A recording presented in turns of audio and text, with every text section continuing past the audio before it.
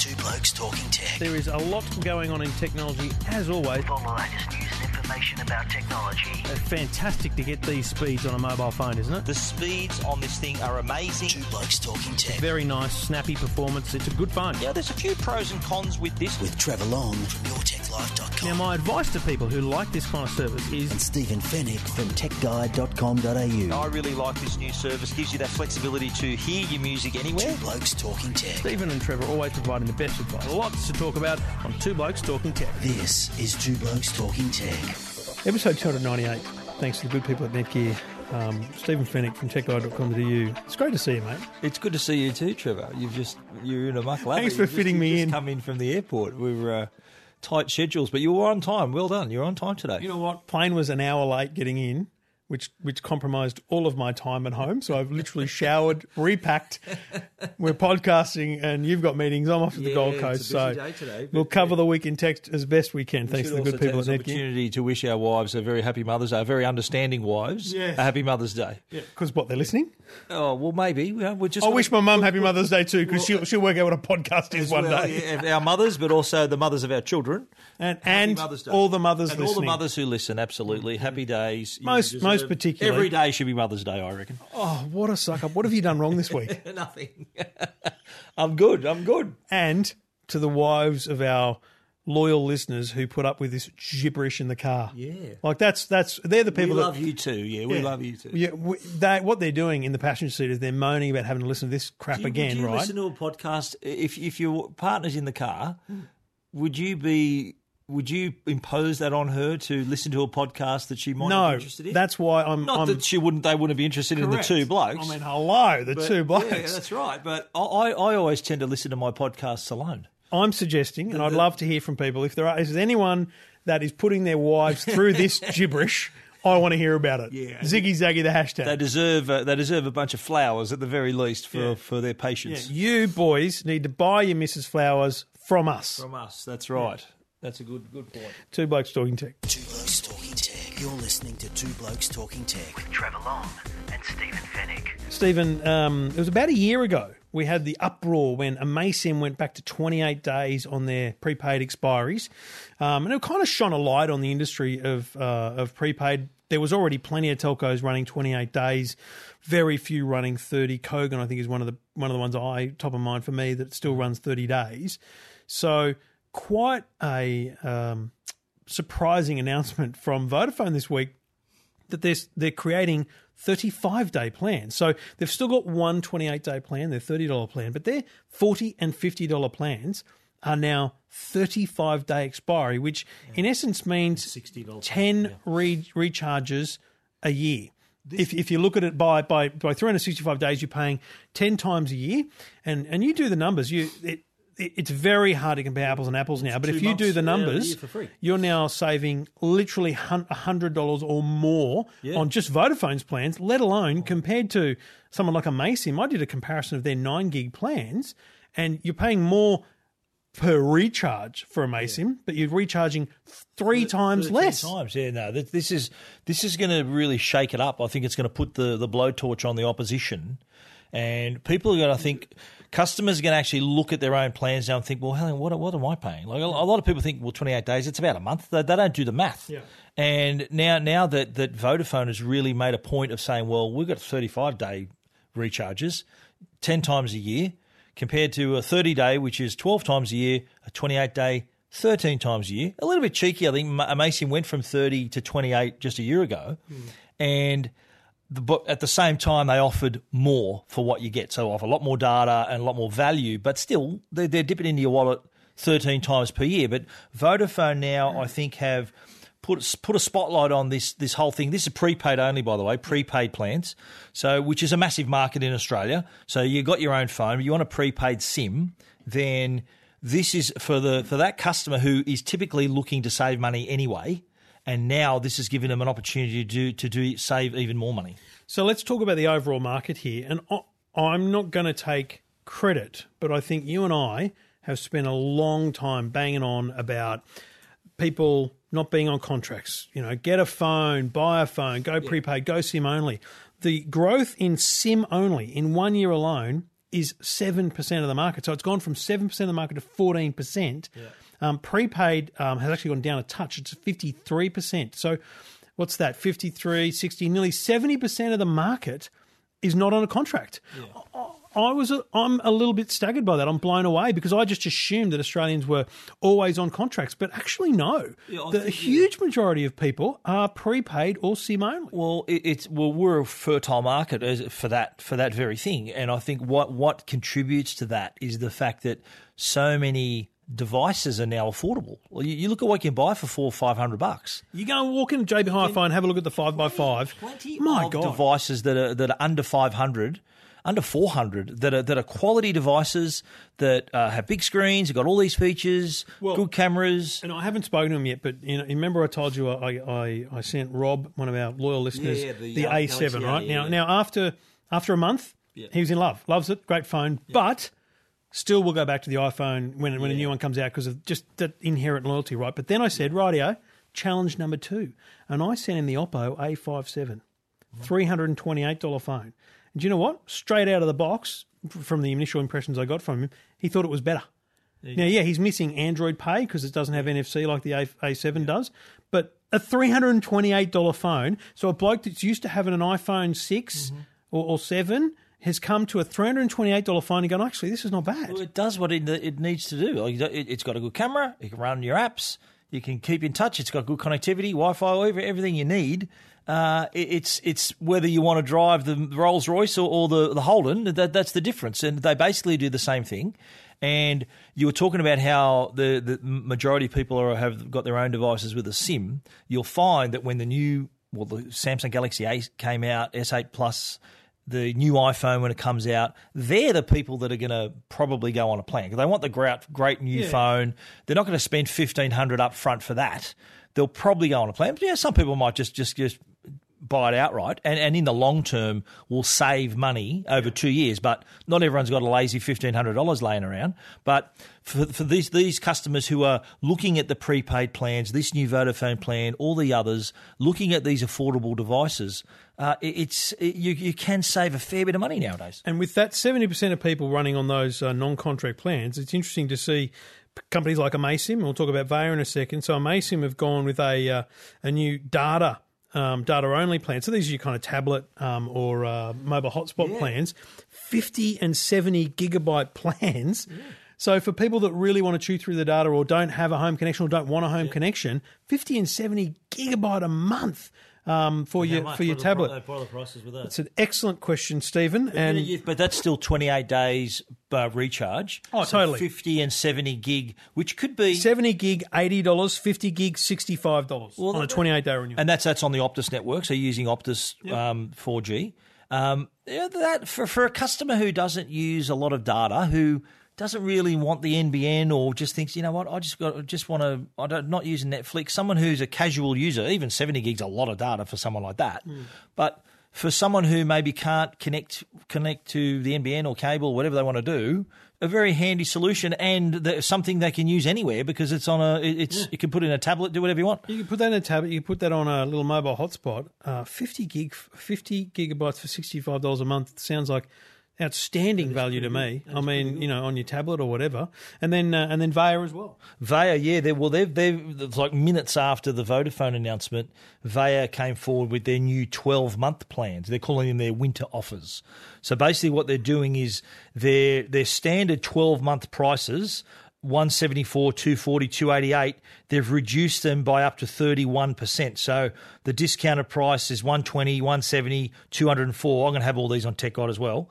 The included data, though, 1 gig, 2 gig, and 3 gig. So let's look at the unlimited large, which is the top one. $204. That's for a year. That's 1 year's worth of phone coverage.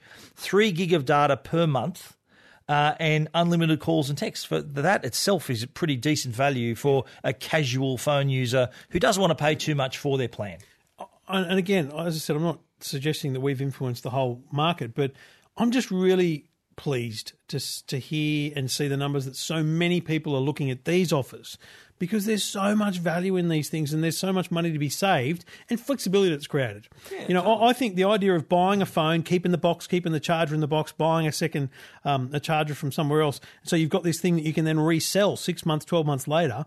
So you actually create a second-hand market for phones as well. Totally. You can actually upgrade your phone more regularly than you would on a contract if you go into a cheaper prepaid offer and you buy outright on the device. Well, that's a good point. Like for say someone who wants to buy the new iPhone or the Galaxy S8, they could in 8 months' time, a year's time, still sell that for a few $100s. And a 1-year-old S8 in a year from now, that's a $1,200 phone. That'll still be worth $700 easy. If you've kept the box and you put it in a UAG or a 360 or some sort of cover for the whole time, protect it, it's a brand new phone again. Because when the telcos offer that new phone offer, new phone feeling, and they're doing exactly that. So as long as it's in good condition, you're going to get a new phone on a contract. They're going to make money on the resale of that phone. So why not do that yourself? And iPhones even retain their value even more, so that could offset the purchase of the new device.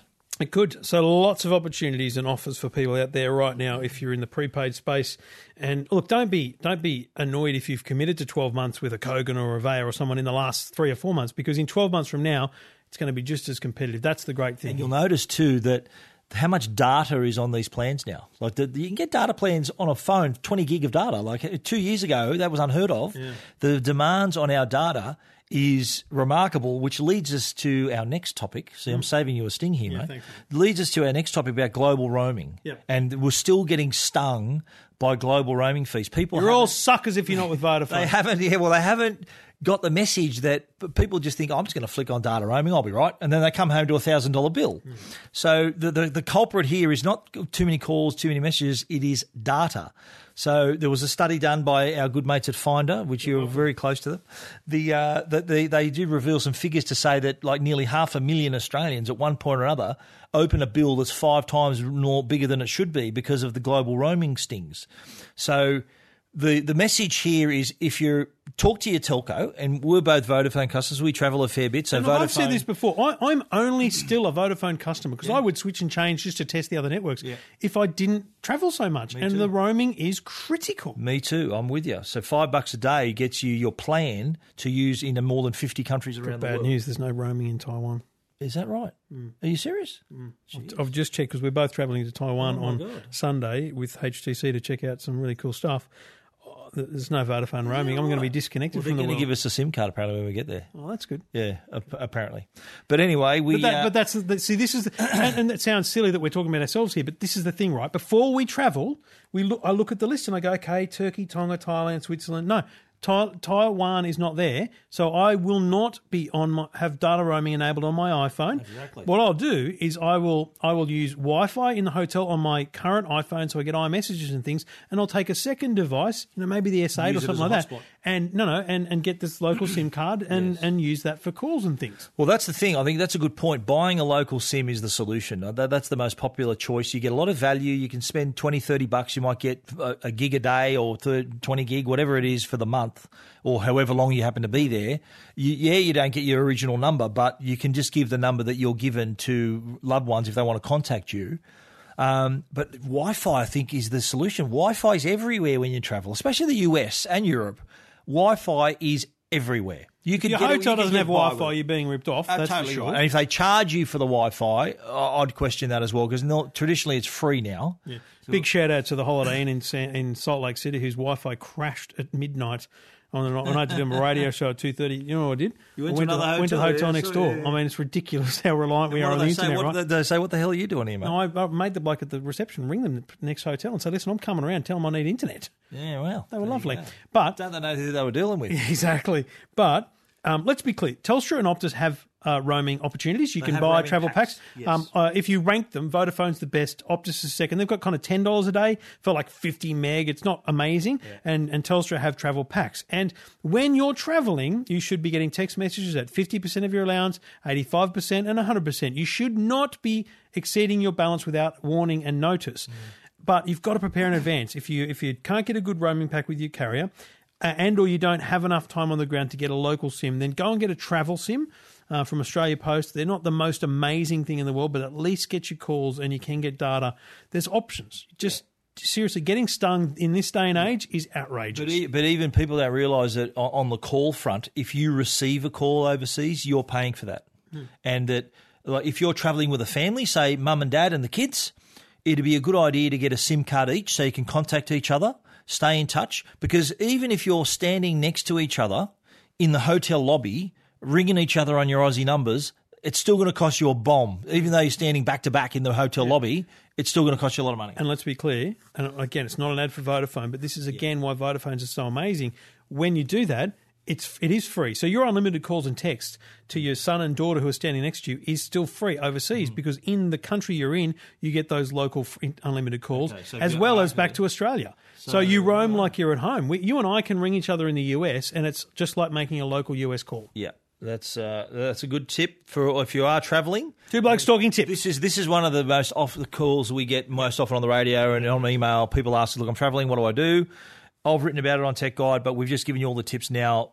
Take note of them. It's going to save you hundreds of dollars. Hundreds of dollars saved. Now, you already know about Arlo by Netgear, the worldwide leader in smart home security and creator of the world's first 100% wire-free, weatherproof HD security camera.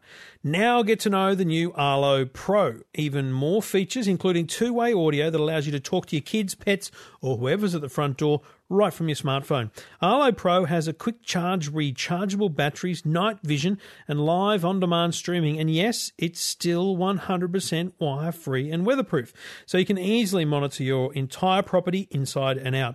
Arlo Pro takes just a few minutes to set up and you can check in on your home or business from anywhere using the free Arlo app on your phone, tablet or computer. Know what's happening in real time with advanced motion detection and never miss a moment with free cloud recording for 7 days. Visit arlo.com/au for more info. Arlo and the new Arlo Pro by Netgear. Every angle covered. Oh, it's me. Good. Look. The sheet's there for a reason, mate. Oh, you know, mate. Look at this. I went to the trouble of writing a little T next to that little thing there. That means Trevor. T equals Trevor. Thanks, Stephen. Okay, good to know my name starts with a T. There's a big event happening in just 4 weeks. I was a bit blown away. I was thinking about this at some point. Less than 4 weeks. Yeah, I know. It's like less than 4 weeks. WWDC is taking place. This is Apple's annual developers conference. Been going for many decades now. 28. Coming up to 30 years. And Worldwide Developers Conference, shortened to WWDC 17, takes place or kicks off on June the 5th. And that's the day when Tim Cook will stand on stage and open the event with a keynote. And after that, all the developers, including scholarship winners here in Australia and a bunch of people in Australia who have applied for and won the ballot to pay for tickets to go, and they've flying themselves over there, they get the chance to spend a session after session with smart engineers from Apple telling them how the most intricate things in the operating system work and learn how to make better apps. But the most important thing out of the week, really, for most people, is the keynote from Tim Cook, and he'll bring on stage all of his execs. He'll get up and he'll say, we're doing very well. He'll say, we're beating Android this way. Android's no good as us in this way. And our penetration of the latest iOS is this high and theirs is that low. Because it's a developer conference, that'll definitely happen. He'll talk about how much money they've paid developers and how many apps there are in the App Store. But then they'll talk about the new operating systems for Mac, Watch, and iOS. Yep. They'll do all those things. We can write that book right now. What we don't know is what else they'll talk about. But we've been speculating for months now that they will almost certainly have to announce at least a concept design for a new iPhone, if not show it, if they're going to get rid of the home button. Because if you get rid of the home button, the app developers need to know how to handle that. Yeah. They can't do that with 1 week's notice. They need months. So that's why we think that they're going to announce a phone there. They won't exactly just say, here it is and here's everything it does. They'll give a little hint about this, a little hint about that, maybe show a corner of it. So they'll be very cryptic with it. But I think, like you said, it's going to be important to give those developers notice of any significant changes, which is likely to be the disappearance of the physical home button. Yeah, which is also the movement of the fingerprint scanner. Yeah. Now, whether they do get it underneath the screen or they put it on the back where we speculated, think about, and the reason app developers need to know this, think about a bank app, and they might have a page-by-page wizard that shows you how to use the fingerprint scanner. At the very least, they have to update those instructions so that on a particular device it shows different instructions. These are the simple things that happen have to happen for an app developer to work with those kind of changes. But the other speculation that's quite strong now is that Apple's going to enter this home personal assistant market that Google's in with Google Home, Amazon's in with Alexa, and you'd have to say that's the market leader in America right now. It's a big deal. They've put a lot of effort into Siri over the years. I don't think Siri is as good as she could be. I don't think she's in the top 2 personal assistants on the market. But if they have done work to improve Siri, then now's the time to bring it to market as a device in your home. Yeah, totally. And if the rumours, there's been plenty of rumours about the smart speaker, the Siri speaker that, like the Alexa is, for those who don't know what Alexa is, it's like a cylindrical speaker where you talk to it. It's connected to your network. And you can say, "Hi, Alexa, play me Billy Joel," or "Hi, Alexa, do I need an umbrella?" And it goes out and gets you that information and brings it back. So it's like this smart home assistant.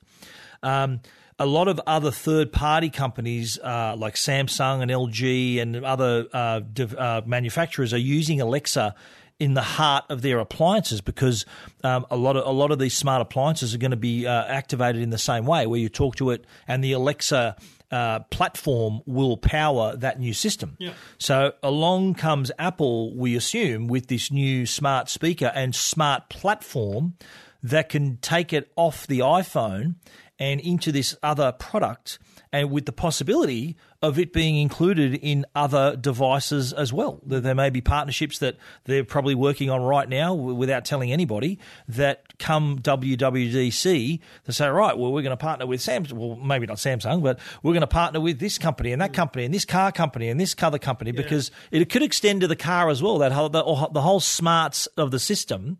I think there's a play in the car space as well. I think the most underutilized, underrated feature of the iOS Apple ecosystem today is HomeKit. And I think some of the stuff that I have at home, that I've been testing at home, is starting to show me some real growth in this space. I think it's taken a while, and we're talking 18 months or more, for things like D-Link to come out with the Omna. Cameras like that, devices like that, Eve sensors, whatever they are, they've really changed the way you can interact with your home. And if you compare it to like a Belkin Wemo of 3 years ago, it's 100 lengths ahead these days.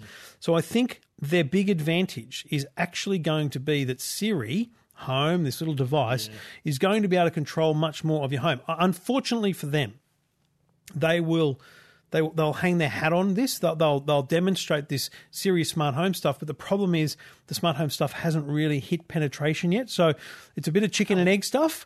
And I think this is one of those spaces Apple needs to keep pushing in. Keep going, keep pushing. But I think a company like Apple, we've said it in the past, whenever they do something, the market responds and customers respond. But what I'm saying is HomeKit was announced I'm going to say 3 years ago. It was. But it's taken a long... You had to have an iPhone and you had to be already in the family to run it. Mate, there's no way a Siri speaker is going to be able to be controlling a smart home devices without an iPhone in the house, because you've got to set it up somehow, right? A device somehow. I agree with that. So I think this is still ahead. We're still ahead of the time. I think in 5 years from now we'll look back at HomeKit announcement, Siri Home announcement, and those kind of things as being really important steps towards where we're going. But I think we're still a long way off. So them announcing Siri Home feels right, timely wise. I think we don't know whether that's going to be called Siri Home either. We don't know what it's going to be called. It could be bloody anything. Could be. But I think it's the smartest thing to call it right now. But look, I think what we would probably put a lot of, maybe not our houses, but we'd probably put a fair bet on WWDC is going to be much more than just software. Absolutely right. And well, you think of Siri, and it is obviously software driven. And the application to the home is also another big area. And like Apple have done in the past, they enter the market, they show how easy stuff can be, and then the market flourishes. Yep. The great example is what they did with the iPod. Remember years ago when there were MP3 players, they were big and bulky and ugly, and then Apple goes, well, you know what, this is how we can do it. And then the world responded. Yeah. I think that they're on the cusp of doing that with home automation, because of the simplicity they're going to offer, the ease in which companies can be HomeKit branded and onboard their products, the ease at which the customer ultimately can then control everything from one place rather than 7 different apps, which sort of brings us to our next topic about the growth in the Internet of Things industry. For those who don't understand that term, Internet of Things is basically a term where products talk to the internet, they talk to each other, and they can be monitored. And there were some figures released All the by HomeKit stuff I just talked about. It's Internet of Things. Each of Absolutely, the devices. In fact, Siri Home would be a component of the Internet of Things. But interesting that where the research firm Telsight, they're saying that we're really going to enter a boom phase of smart home automation because of these products, Alexa, Siri, and the improvements in the smartphones and also the devices and also our Wi-Fi. Our Wi-Fi is a lot stronger now. People have improved their networks. They want to watch better Netflix, so they're going to get better Wi-Fi networks. That is all building up to a perfect storm of factors where the industry is going to absolutely explode within the next few years. We're talking by 2021, which is only 4 years away. They say that in Australia alone, it's going to be nearly worth $5 billion, this industry, the Internet of Things industry. And what's going to help increase that is the adoption of these products, the Siri Home, Alexa, the cloud-based machine learning, where these products are kind of going to be a little bit like that, where they're going to possibly learn your habits, learn that, okay, at 8:30 Trevor likes to have his porridge and at 9:30 Steve likes his bacon and eggs. And Can we reverse that, buddy? You gave the porridge over the bacon and eggs? Well, you know what I mean. Like it's the things that Smash we some do bacon and eggs every right now, day. Mike. Oh, you're too late, mate. I've already cooked it. Too late. But, I think you're going to see these little factors that are going to build up to us having even more devices connected to the internet. Like at the moment, on average, this is what Telsight's research says, on average, an Australian home has 13.7 devices connected to the internet. What's yours? I've got probably 40. But mine, every time I log on, it's at 40. There's a stack up there. But they're saying that by 2021, that 13.7 figure is going to jump up to 30.7, so more than double in the next 4 to 5 years. Yeah. Hence the reason why this market's going to explode, and it's going to be worth, as I said, I think the exact figure that they put on was, estimated figure was 4.7 billion. And that's just in Australia. That's not worldwide. That's just here. So you can just imagine what it's going to be worth around the world. You can read those stats at techguide.com.au. Stephen, have you ever slept through a major news story? Plenty of times. I slept through this one. But that's because I was on the other side of the world, so it didn't affect me as much. But, geez, Facebook was down here in Australia, mate, for a half hour. How did you cope? It was. I think there was panic in the streets. It was like a zombie, end of the world zombie film. What do they call it? Apocalypse. Apocalypse, that's right. But it was. It's a very look. The reason we're talking about this is because it's very, very unusual for Facebook to be down. Facebook is never down. Yeah. And the fact that we're thinking, hang on, half an hour, there's no Facebook, that's an outrage. Well, let me put that in context, right? That's revenue. See, when a TV station goes off air for half an hour, there's no ads played. When radio station, when Facebook goes off air for an hour, there's no ads clicked or shown. So it's revenue for them. It would have cost them like $100 million, probably.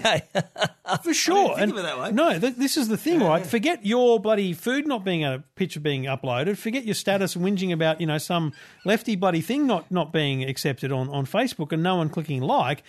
Facebook lost a bunch of cash. They did. Well, no wonder they want to have the site up 24/7.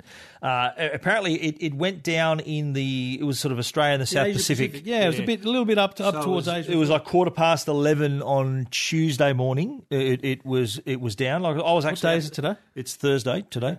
I was actually trying to upload genuine question, by the way. I was trying to upload a story for a Tech Guide story to Facebook, and I'm thinking, hang on, it says sorry, something's wrong. I said, what? This isn't right. Facebook normally works. So I think about half an hour later. To put it in context, right? You remember when Twitter first launched 2007-8? It was a lot of the fail whale, and they had that kind of. They had a couple of years where that just always happened. Yeah. I don't remember that happening to Facebook much at all. Me neither. And I took I thought it was so rare. I took a screenshot where it said, sorry, something went wrong. We're working on it. We'll get it fixed as soon as we can. And I'm thinking, what? That never happens. And naturally, the next area where people can panic and create some funny memes was on Twitter. Yep. And that's exactly what they did. So there was a lot of funny tweets that were heading out where Facebook's down. I think hashtag Facebook is down. Facebook down was trending within minutes. Where people that's easy. Were venting their anger. Given there's 1/100th of the people on Twitter, it doesn't take much for something to trend. There you have it. Well, Facebook went down and came back up again. Yes. Now, Stephen, the other thing I noticed you wrote about, I looked at this list. I didn't write about it yet, but I get miffed that Sydney or Australia didn't make it higher up the list of the world's most Instagram tourist attractions. Can you believe it? This is like I'm filthy, actually. This is a travel agency. It was a smart story. This online travel agency from the Netherlands actually took the trouble to look into the Instagram API and poll all of the hashtags and link them back to various tourist attractions and work out the most Instagrammed tourist attractions around the world. And drum roll. Interesting that number one was Disneyland in Anaheim. So that was the number one most Instagrammed destination. They worked out there were more than 14.6 million tags for those photos. Number two was the Eiffel Tower with 7.2 million tags. And then Walt Disney World in Florida was number three with 5.4. My favourite place on earth, Las Vegas, number 6. That was number 6. But Australia had one entry in a list of 470 tourist attractions. Australia had one. That's BS, mate. It was number 41, and have a guess which one it was. Harbour Bridge.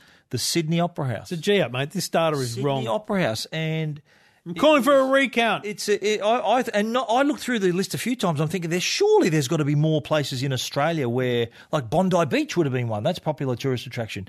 There wasn't one other place in Australia in the list of 470. They put out the list of the top destinations worldwide as well as the top destinations in the US. And Disneyland took 1 and 3, you could say, because Walt Disney World. The Berlin Wall was number 5. How's the Berlin Wall getting more than the bloody Harbour Bridge? Or what's left of the Berlin Wall. Big Ben in London was number 7. Times Square, number 8 in New York. Mardi Gras in Louisiana, in New Orleans, was 11. So, and Waikiki, number 15. The Grand Canyon, number 14. And back down in number 41 is the Sydney Opera House. Bloody outrage. Lift your game, Sydney. Lift your game, Australia. Stephen, your minute reviews this week. I haven't even looked at them. What are they?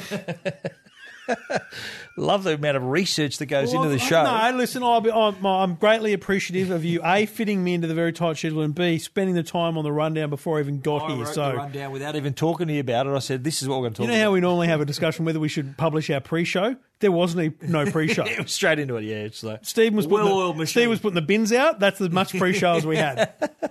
Actually bringing the bins in, I was bringing them in. Whatever. Anyway, number one product we're going to talk about on the reviews is the Zeus, however you want to pronounce that. What the hell is it? Smart car charger. Have you seen this? Zeus. This is a remarkable product. Okay, it's a car charger, number one. So you can charge your mobile devices twice as fast as a regular car charger. It's got reversible USB ports, so you're not going to get annoyed that you put the little USB cable in the wrong way. There's a lot of they're illuminated ports as well, so it's very easy to Sounds dodgy fit to them me. in the car. Yeah. It's also can test your car battery health because it's connected to your car's electrical system. Can tell you the health of your battery. So we can detect when the voltage of your battery is slowly decreasing to help you head off a flat battery. So it gives you every day a battery health report. Mm-hmm. But that's not even scratching the surface of what this thing can do. It's got GPS built in as well. So it knows the location of your car. So if you park somewhere, you can if you SIM card. If you forget, no SIM card. It just works. It's got GPS. It's got a sensor in it. Is also linked to it pairs with your smartphone, so you can then know the location of your car. So you park somewhere and you think, where do I park? And then you can either look at it on a map or with just an arrow and a distance measurement. It also has, and anyone who's ever had to keep a logbook will attest to this, how annoying it is. It's a pain in the butt trying to keep a logbook. So for anyone who drives a leased car or a company car, you got to write down the odometer, reason for trip, or the end odometer, anything else. It's a pain. Mm-hmm. This keeps your logbook for you. It will list all your trips, time that your trip was made, the distance you travelled, how much you've spent in fuel. It can also have areas where you can add parking fees, tolls, whether it's a business trip, a personal trip, and it will keep these for you and every week emails you that list as your logbook. So the Zeus Smart Car Charger, it's only $69.95. It's going to be available at Harvey Norman, Officeworks and David Jones. There will be also a companion device called the Smart Tyre Safety Monitor.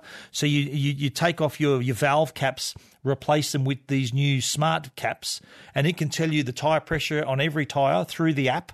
So you can tell whether one tyre needs pumping. So that saves you fuel. If you're running on flat tyres, you use more fuel. You can also see if you've over-pumped a tyre, so to help you avoid a blowout as well. So $69.95 is for the car charger, but those new tyre safety monitors are coming in the next few weeks. Cracker. Check it out at techguide.com.au. And last but not least, the Fitbit Ultra HR. Cracking little product, really. It is. Little being the operative word. It is very small. I'm wearing it right now, and it outwardly looks exactly like the previous model of the Ultra, with one little difference. It now has a heart rate monitor. So it's now one of the world's thinnest bands with a heart rate, wrist-based heart rate monitor. And having that heart rate monitor allows it to collect that data a little bit better. So your exercise data, for example, can not only give you your calories and distance and all of that, but also tell you what heart rate zone you're in, where you're in a cardio zone, fat burning zone. So it gives you all this added layer of information. Same thing applies to because it measures your heart rate 24/7. So it gives you not only your heart rate when you're exercising, but also your resting heart rate, which is a great sort of cardiovascular measurement of your health. Also, too, on the sleep side, it's gone way deeper into the whole sleep monitoring, where it can give you, using your heart rate monitor and just using obviously the sensors on board, how well you slept, how much deep sleep you've had, light sleep, REM sleep. It can also give you obviously all the suggestions on the best times for you to go to bed.